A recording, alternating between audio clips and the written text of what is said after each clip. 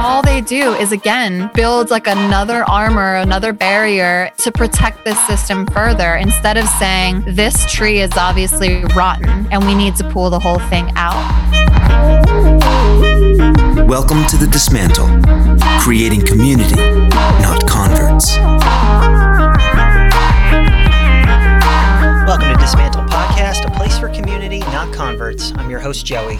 On this show, we attempt to dismantle an issue that poses as problematic for the church by having a discussion with a guest who has insight or experience with the subject.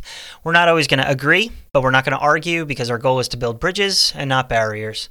Our guest today is Brenda Marie Davies. Brenda, welcome to the show.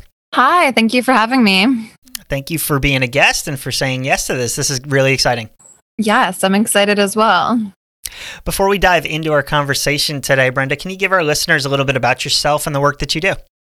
Yeah, I am a YouTuber, podcaster, and author. My memoir, On Her Knees, is releasing on April 6th. It's available for pre-sale now. And my main wheelhouses are probably purity culture and just progressive Christianity as a whole, which is all about, not only following Jesus, but activism and, that sort of thing. So I identify my channel by saying I am a sex positive, LGBTQ affirming, science believing, intellectual Christian.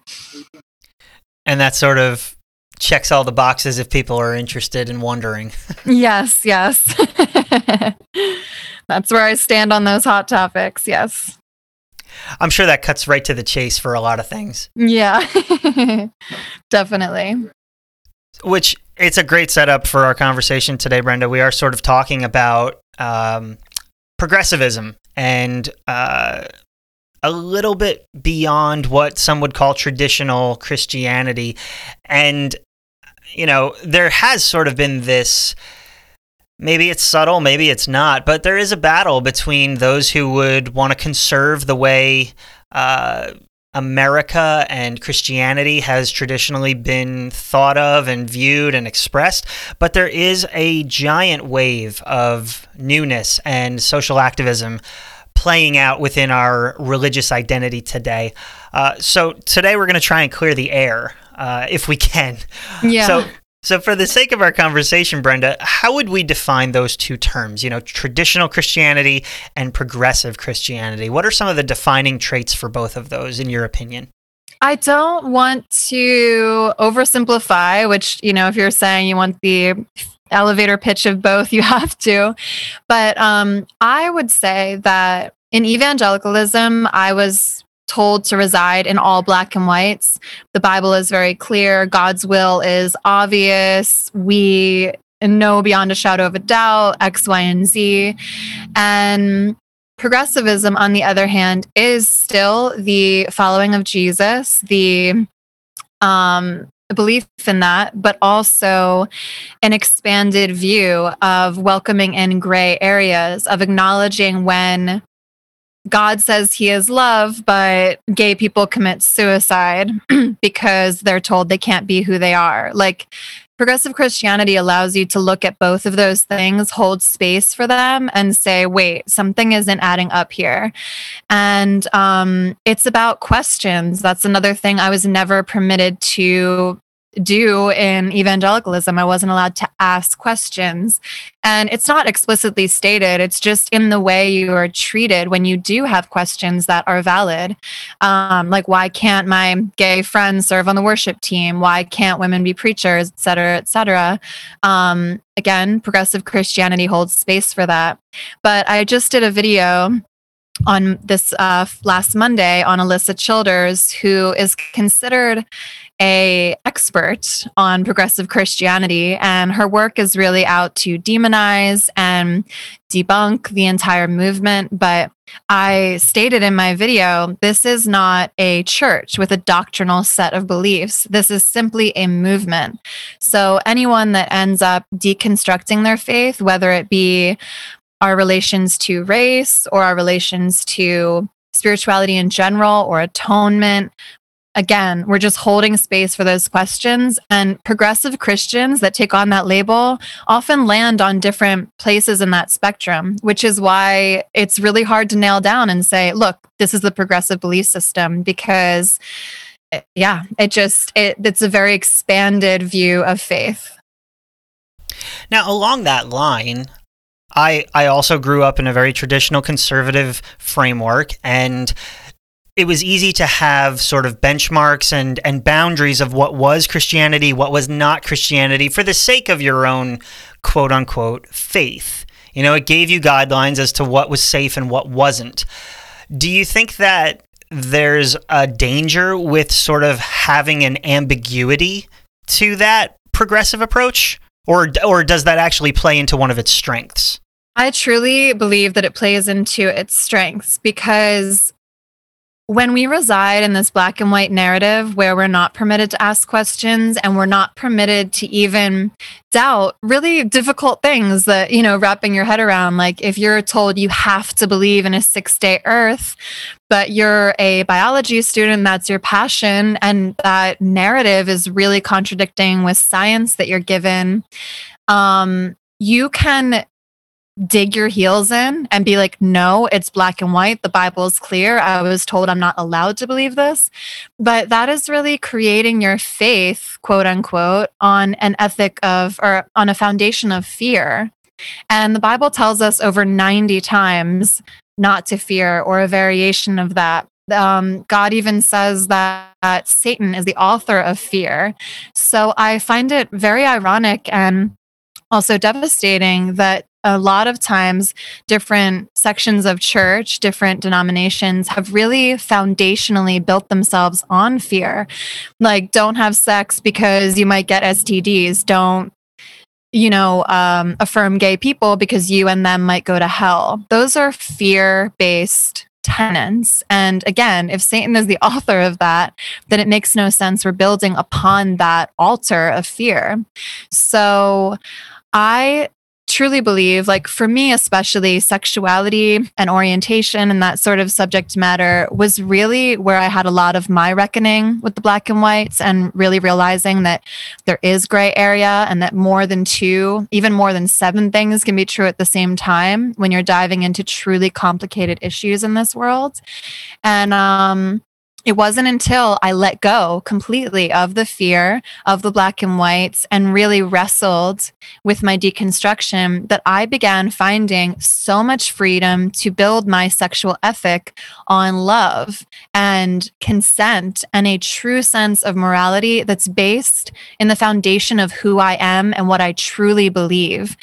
And from that springs authenticity. If you're white knuckling your way through life in fear and not wrestling with these ideas, then all you're doing is kind of like being a soldier in this army of black and white, versus, again, tearing it all open, looking inside, aligned with God. You can do it aligned with spirit and say, you know what, this is scary, but I have some really big questions I'm wrestling with. And in my experience and many experiences I know in progressive Christianity, where it lands you is in a deep sense of knowing and a deep sense of peace that you are aligned with God now, and that what you believe is actually what you believe. And, when I actually came to a moral and personal conclusion for myself, for example, that porn, just because of the ethics of it, and that's not ethically sourced and all the complicated nuance to it, I don't watch it not because my pastor says not to. I don't watch it because that's an ethic that I, grasped and retained for myself. And again, progressivism leaves space for all of that. And it breeds authenticity, it breeds freedom, and it breeds the capability to live in true love.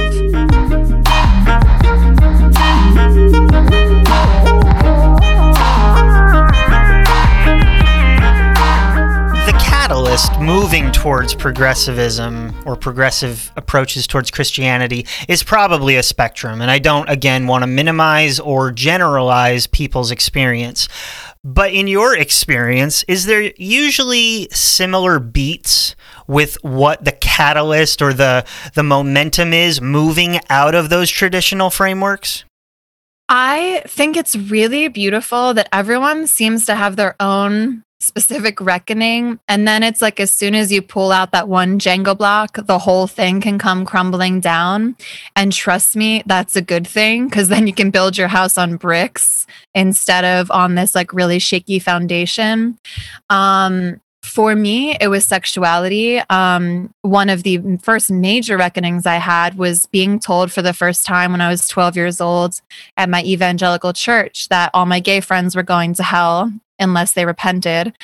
And it's so wild to me because my whole entire upbringing, and I'm sure any parent would agree with this, you teach your child embodiment, even if you don't know the word, you teach them that. You say, you know, if someone comes by and they make you feel strange, or if you walk by a dark alley and all of your goose pimples stand up on your arms and you feel sick to your stomach, abide by that. Listen, that is your body telling you you're running, you're in a bad situation.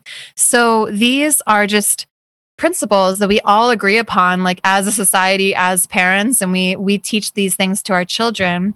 And then we bring them into these spaces of faith, which are arguably the most vulnerable spaces. They're vulnerable for your sexuality, your spirituality, your mental health. And we say, oh, remember that thing I told you about embodiment, to listen to your body and to intuit if you're in danger? Reject all of that. If something makes you sick to your stomach, for me, it was when the pastor said my gay friends were going to hell. It hit me so wrong. Every ounce of my being was like, this is wrong. But I had to, in that evangelical space, white knuckle it and convince myself, wait, I must be wrong. And they tell you this. They, I'm sorry, spiritually manipulate. And it can also lead into spiritual abuse to tell people your heart is deceitful, your flesh is evil. Because what those things do is they disembody you. They say, yes, you are feeling intuitive ideas in yourself. Your body is telling you, your spirit, your mind that you are dwelling within is telling you this message is wrong or off base. But you're ignoring that because it's your pastor. You have to trust him because it's the Bible. It's black and white. So I think a lot of people had that moment where there's something at the pit of your stomach. I just interviewed a fellow author friend of mine, Elle Dowd, who really believed racism wasn't a problem in the United States anymore until she adopted 2 Black daughters. And even then, she thought it was pretty much eradicated, a thing of the past. And it wasn't until she really became privy to BLM and the movement going on that she realized she had been given misinformation. And she realized that in her gut, it had always been wrong to her. So a lot of these, were conflated or demonized with like progressive politics and told that, oh, we just want to please the world and we just want to be cool and hip and we don't want to lose our relevance. So therefore, we are hitching our spirituality to BLM or to affirming gay people or whatever the case may be, or to affirming evolution as a true biological thing. But that's not it at all. We really are just saying there was always something wrong with this inside of us. And this is the space in which we're allowed to say, okay, now we're saying it out loud. This has always been wrong. And the really beautiful thing to me is that you can really glean from the Bible what you're looking for. And that can be problematic. It can be edifying. If you want to make a case for slavery, if you want to make a case for conversion therapy, you can open up the Bible and find that. If you want to make a case for marching with BLM or for universal health care, you can also find that. So this is why, to me, embodiment is so important. And those intuitive spiritual gifts we were given since the day we were born, I believe we're supposed to be following them. And if something is striking you that wrong, just like you were told as a child, it's wrong. You are in danger. You got to run. So now we look around at Christian culture today specifically, we see a horrendous multitude of problems, such as the recent sexual scandals with people like Ravi Zacharias and Carl Lentz. We see prosperity gospel, we see greed going on, sexual allegations, as we mentioned. Why do you think that there's almost this blindness to reality in a sense? Meaning, as progressive Christians walk away from the institution, as we point out issues that we're seeing, those basically within sort of say, why are you leaving? Why are you walking away? Why is there that willful ignorance, so to speak? This is something that I see a lot of evangelicals resisting. And it's the concept and truth, quite frankly, that we have systems that have a long, long lineage and history of why they're in place. We do have systems of white supremacy. When you look beneath the surface, our country was built on white supremacy. So to deny that we would have the remnants, that we would still have some of those systems in place, is just absurd to me when you really look into it. And that's not to shame anyone that doesn't see something like that. Because trust me, that was a journey I went on my own. I was the girl that did not see it at all. I was like, if I don't hear people shouting the N-word in the street, then racism is eradicated. What are you guys talking about? And that's really difficult, because when we're seeing it on a surface level like that, we're looking at individuals and saying, well, this is just that individual. It's just that bad cop. It's just that bad pastor. It's just because Carl Lentz was hanging out with Biebs too much and got a little full of himself. But the thing is, it's much deeper than that, and it's not an individual problem. The individuals are like the fruit on the tree that's rotted that we have to pull out. And I'm not calling the people rotted, but I'm saying, yes, some of their moral behavior has absolutely rotted. And it's because it was all facilitated, propped up, and planted in these systems that are oppressive and that do lead to toxicity and abuse. So I bring up white supremacy as a really broad problem that I think everyone needs to dig their heels in and really research and understand further. But with our church, again, I already brought up the idea of your heart is deceitful, your flesh is evil. Women, submit to your husbands. This means you're supposed to have sex with your husband whenever he wants. All of these Bible verses that were perverted to be about sexuality or about female submission, that were actually much more grandiose and beautiful and affirming of equality than we are presented to them now. So when we have a system where we are allowed to just say, or we're allowing our pastors to just say, look, you were wearing the spaghetti straps. What did you think was going to happen? And maybe it doesn't seem as brutal as that, but trust me, it is as brutal as that. I knew a girl, for example, in a youth group that I went to, and she was actually raped by one of the guys on the worship team. And she never admitted it to anyone. She never came out and said it publicly, because he also got caught having an affair with the pastor's wife. So she kind of felt like he was already outed and he was already humiliated and kicked out of the church. But even watching that whole scenario go down, when I looked back, his wife was kicked out of the church before he was, because she was accused of having bitterness and wanting to drag him down. They didn't know about the rape, of course, but it was about this affair that he had. She was really ostracized and alienated first, because again, in evangelicalism, we were given these certain scripts of if you're not pleasing your husband, of course he might go somewhere else. Don't you know men are just more visual. They need sex more. You have to give it to them. Otherwise, you don't know what will happen.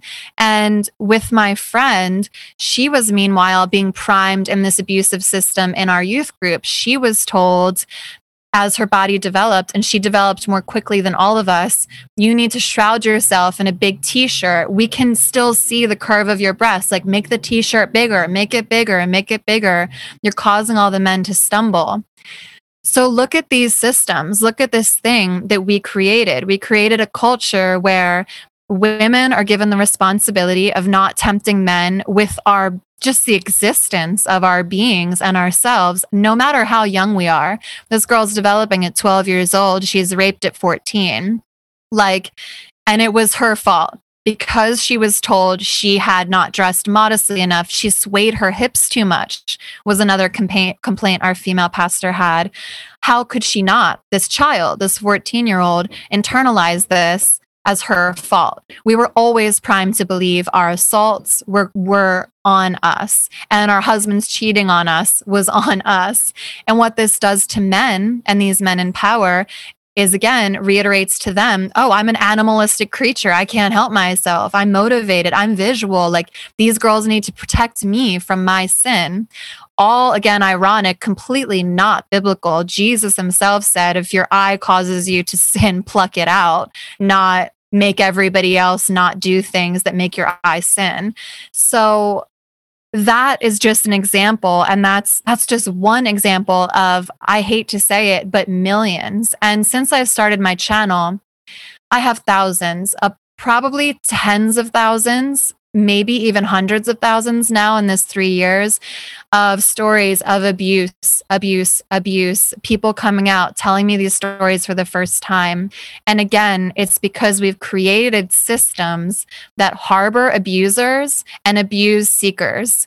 Seekers are told to shut up and sit down. Seekers are told, if you don't believe us, you're the cherry picker. And meanwhile, the abusers are propped up as knowing the truth of the black and whites, always being in the right. And even in a scandal like with Ravi, you see the church scurry to protect their image, to say, oh, well, this was an isolated incident. No, if only we had known. All they do is, again, build like another armor, another barrier to protect this system further, instead of saying, holy moly, this tree is obviously rotten and we need to pull the whole thing out.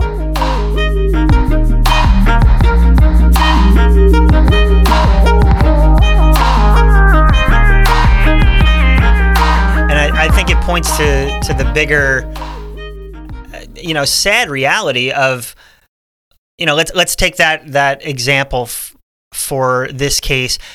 What would actual reckoning with the issue look like, in your opinion? Not just because I have my own set of opinions on the long response that the Ravi Zacharias Ministries responded with. But to me, and I've commented on our Instagram page, to me, it's a little too late. It doesn't mean anything. And what you're hoping to do is just, say sorry and now get your toys back. I don't think that's the way it works. What does it actually look like to reckon with this stuff? I mean, one of the first things the church is doing so terribly wrong is they're not getting apologies remotely right. I just did an episode where I was reached out to by victims of a local church here in LA called Mosaic. Alleged victims, excuse me, I'm not trying to get myself in trouble.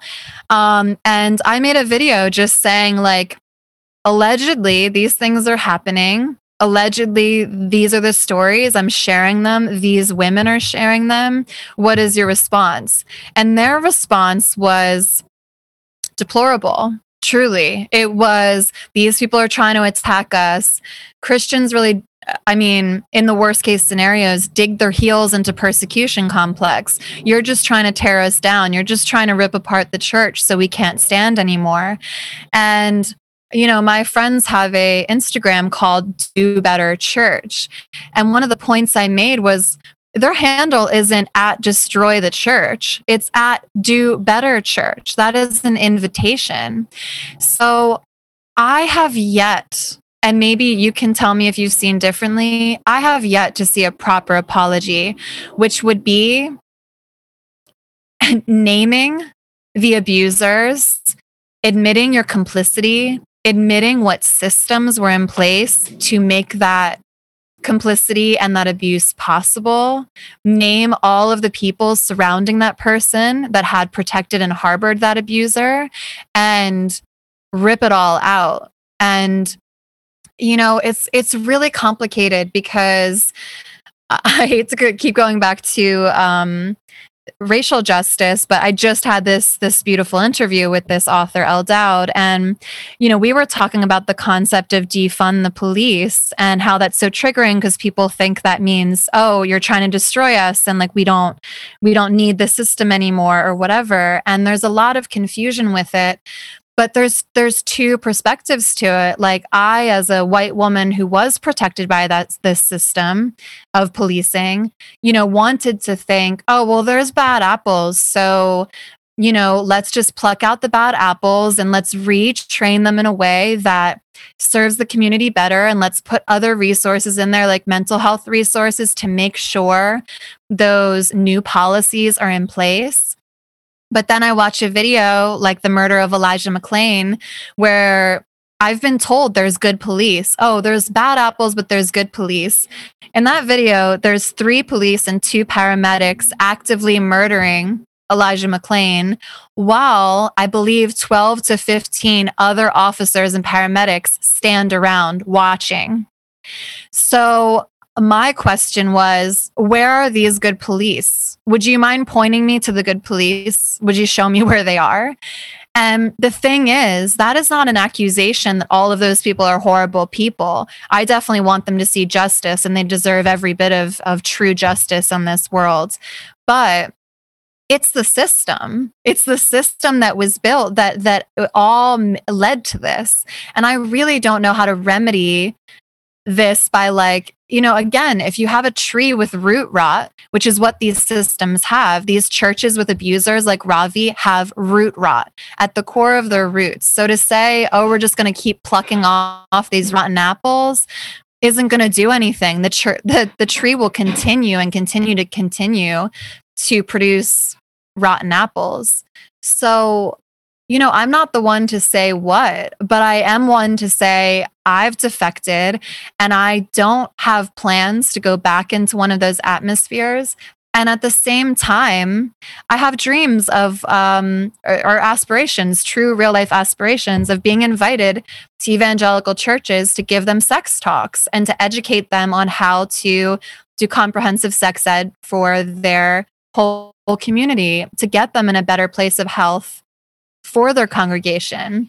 So I think it's a little bit of both. I think until we have genuine, real apologies and people really are willing to look at the root rot and pull it all out and get rid of every bit of rot that's there to then build something brand new, I don't know how the church won't die.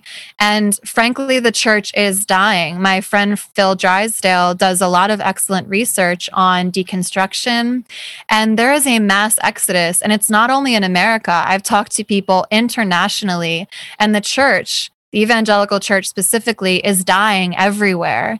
And it's because it's rotted in a lot of different systems, whether it be the system of colonization, the system of anti-LGBTQ rhetoric, or the system of women being lesser citizens in that space. And don't tell me they're not. If a woman can't teach, preach, or pray, she is a lesser citizen in that space. Same with LGBTQ people. If they're not allowed to sing, share their hearts, and be treated like they're not living in sin 24/7, then they are second-class citizens as well. So I just don't know. In short, I'm trying to say I believe in redemption. I believe in reconciliation, and I'm not giving hope on not giving up hope on any person, any individuals. If I'm invited to these spaces, I would be very happy to attend and to see what I could do to help lead them into greater health. And at the same time, I have yet to see a church accurately and appropriately reckoning with their root rot. Yeah, I think I'm just going to leave it there. I'm not even going to try to I hope this wasn't supposed to be an amusing conversation.